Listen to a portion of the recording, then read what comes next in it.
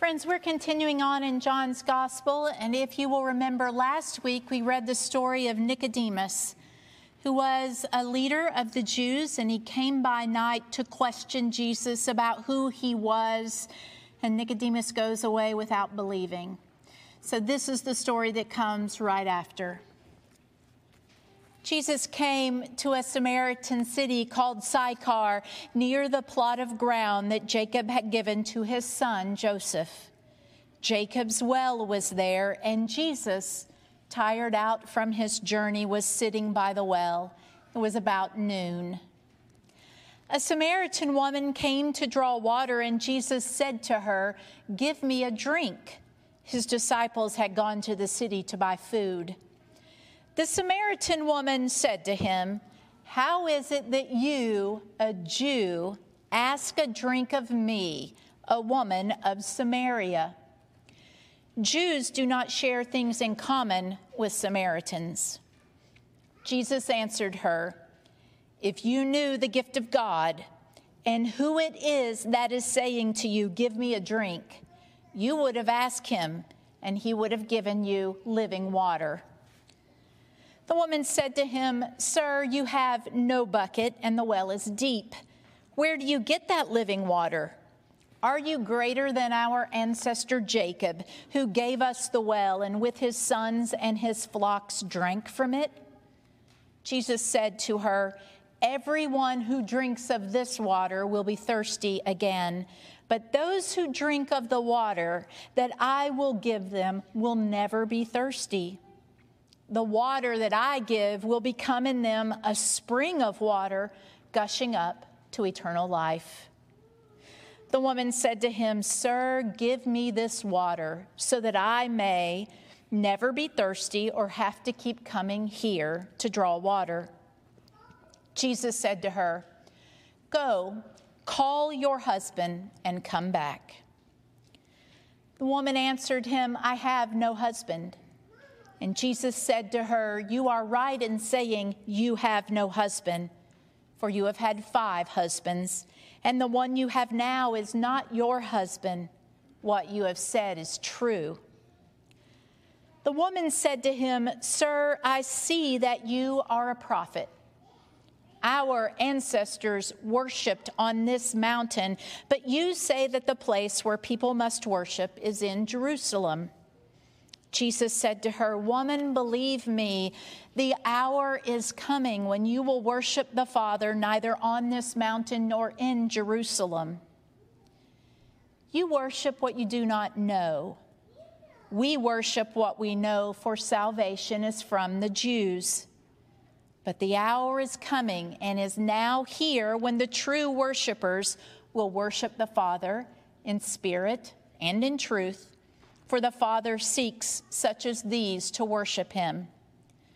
God is spirit, and those who worship him must worship in spirit and truth." The woman said to him, "I know that Messiah is coming, who is called Christ. When he comes, he will proclaim all things to us." Jesus said to her, "I am he, the one who is speaking to you." Just then his disciples came. They were astonished that he was speaking to a woman, but no one said, "What do you want?" or "Why are you speaking with her?" Then the woman left her water jar and went back to the city. She said to the people, "Come see a man who has told me everything I have ever done. He cannot be the Messiah, can he?" Many Samaritans from that city believed in him because of the woman's testimony. "He told me everything I have ever done." So when the Samaritans came to him, they asked to stay with them, and he stayed there 2 days. And many more believed because of his word. They said to the woman, "It is no longer because of what you said that we believe, for we have heard for ourselves, and we know that this is truly the Savior of the world." Friends, this is the word of the Lord. Thanks be to God. Would you pray with me? Gracious God, may the words of my mouth and the meditations of all of our hearts and minds be acceptable in your sight, for you are our rock and our Redeemer. Amen. The author, Leslie Jamison, has told this story about a layover she had in Houston. The story is about the layover in Houston, but it's really about this woman that she meets there. And she says that the first thing she notices about the woman is that she hears her. And what she hears is that the woman is complaining about everything. Everything. They're in a layover in Houston. She's upset that their plane was late. She wants to know where the next plane is that they're going to get on. She wants to know where her luggage is, and can it be guaranteed that it'll get where it needs to go? Leslie says she's just listening to her, and she's thinking, oh, my goodness. Then they're told the next plane isn't coming. They're going to have to spend the night. The airline is going to put them in a hotel, and so the woman starts complaining then. This is unacceptable. What kind of hotel are you putting me into? Is this going to be nice enough? And slowly they get them all to the shuttle, and Leslie finds herself having to sit next to this woman. And it continues. Can you believe this? Everything is going wrong on this trip. And this airline, they aren't doing anything right. And I saw the person behind us who got special treatment, on and on and on. And they finally get to the hotel. And the woman starts saying, put my luggage in here. Make sure I can see it at all times. And then I'm going to have you carry it upstairs for me. And Leslie is dying to get away from her. But then she notices the woman walk across the lobby.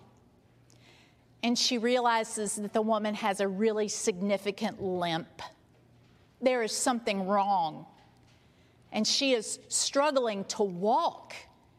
And so Leslie thought, oh my goodness, I'm sure it was a special hardship to have to make it through the airport and then back and get luggage. And suddenly she thought, I'm going to do whatever I can to make this easier on her. Leslie that night goes to her hotel room, and this woman has a very unusual name. She's from New York. And like you do, she Googles her. And she realizes that this woman was attacked by a homeless person and stabbed multiple times a few years before. And so putting that together with the limp that this woman still has only reinforces for Leslie that she's ashamed of the way she has acted, and she will be more kind going forward because now she knows this woman's story. There is a woman at the well, and guess what? She too has a story. We can't really read this story without holding it up next to the story of Nicodemus. Nicodemus, who is a leader of the Pharisees. He comes by night to ask Jesus all of these questions. He doesn't understand any of the answers, and he leaves without ever believing. But then Jesus is in Samaria, and Jesus begins a conversation with a woman at the well. And right off the bat, anyone hearing this knows that this is the most unusual thing. In the first place, poor thing's a woman, right? No man would come to a well and just start a conversation with a woman he didn't know. Combine that with the fact that she is a Samaritan who are, for lack of a better term, they are enemies of the Jews. There are so many things that say this conversation shouldn't happen at all. And yet Jesus starts the conversation with her by saying, give me some water. And so their conversation begins.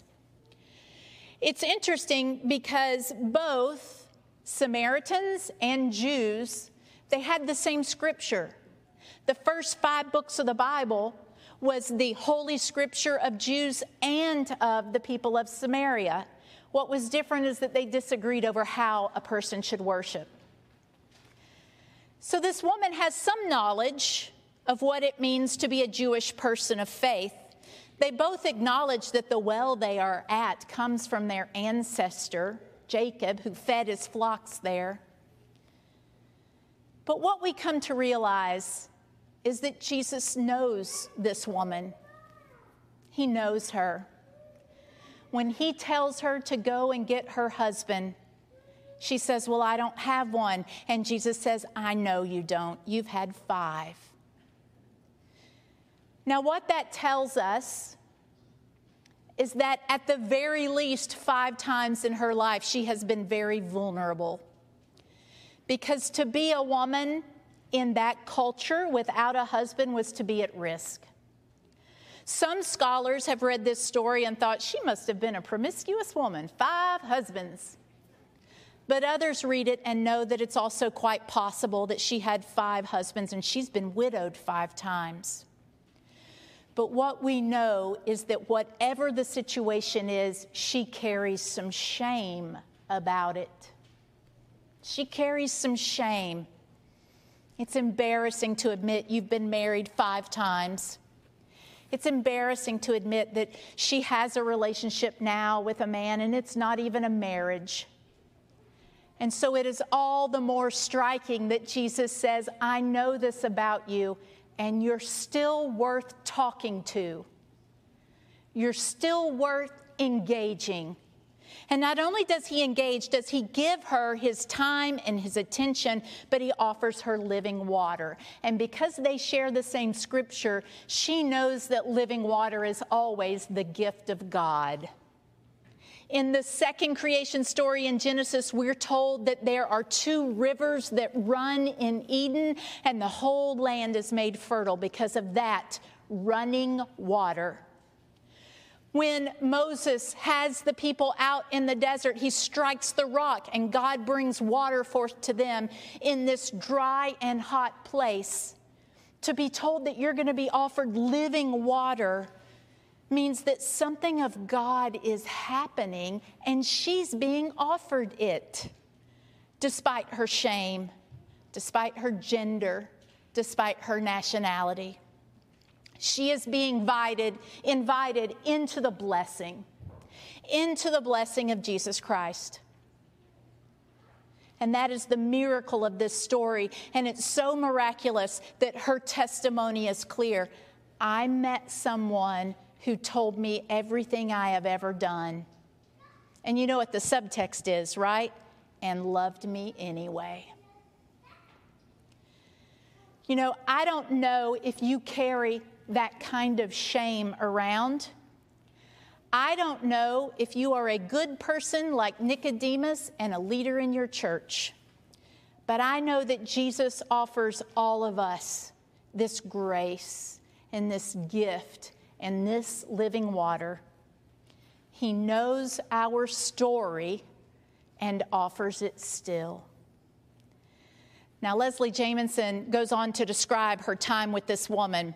She carries the woman's bags and her own back to the airport, flies with her to New York, loads her bags, gets her through Penn Station, and they are standing on the corner and she's waiting with this woman while they get a cab. She's done all of this. And the woman turns to her and said, you know, I'm just so embarrassed because I hurt my leg dancing in Cabo. And Leslie thinks all of that because she was boogieing in the Mexican Riviera. And then Leslie says what Christ might say, which is, doesn't matter. Doesn't matter. When you are hurting and when you are not. When you are full of shame and when you are righteous. You are still offered forgiveness and grace and the living water of the life with Christ. And to that, I think our Lord and Savior would say, so go and do likewise. You have been given this gift. Now give it away. Thanks be to God. Amen.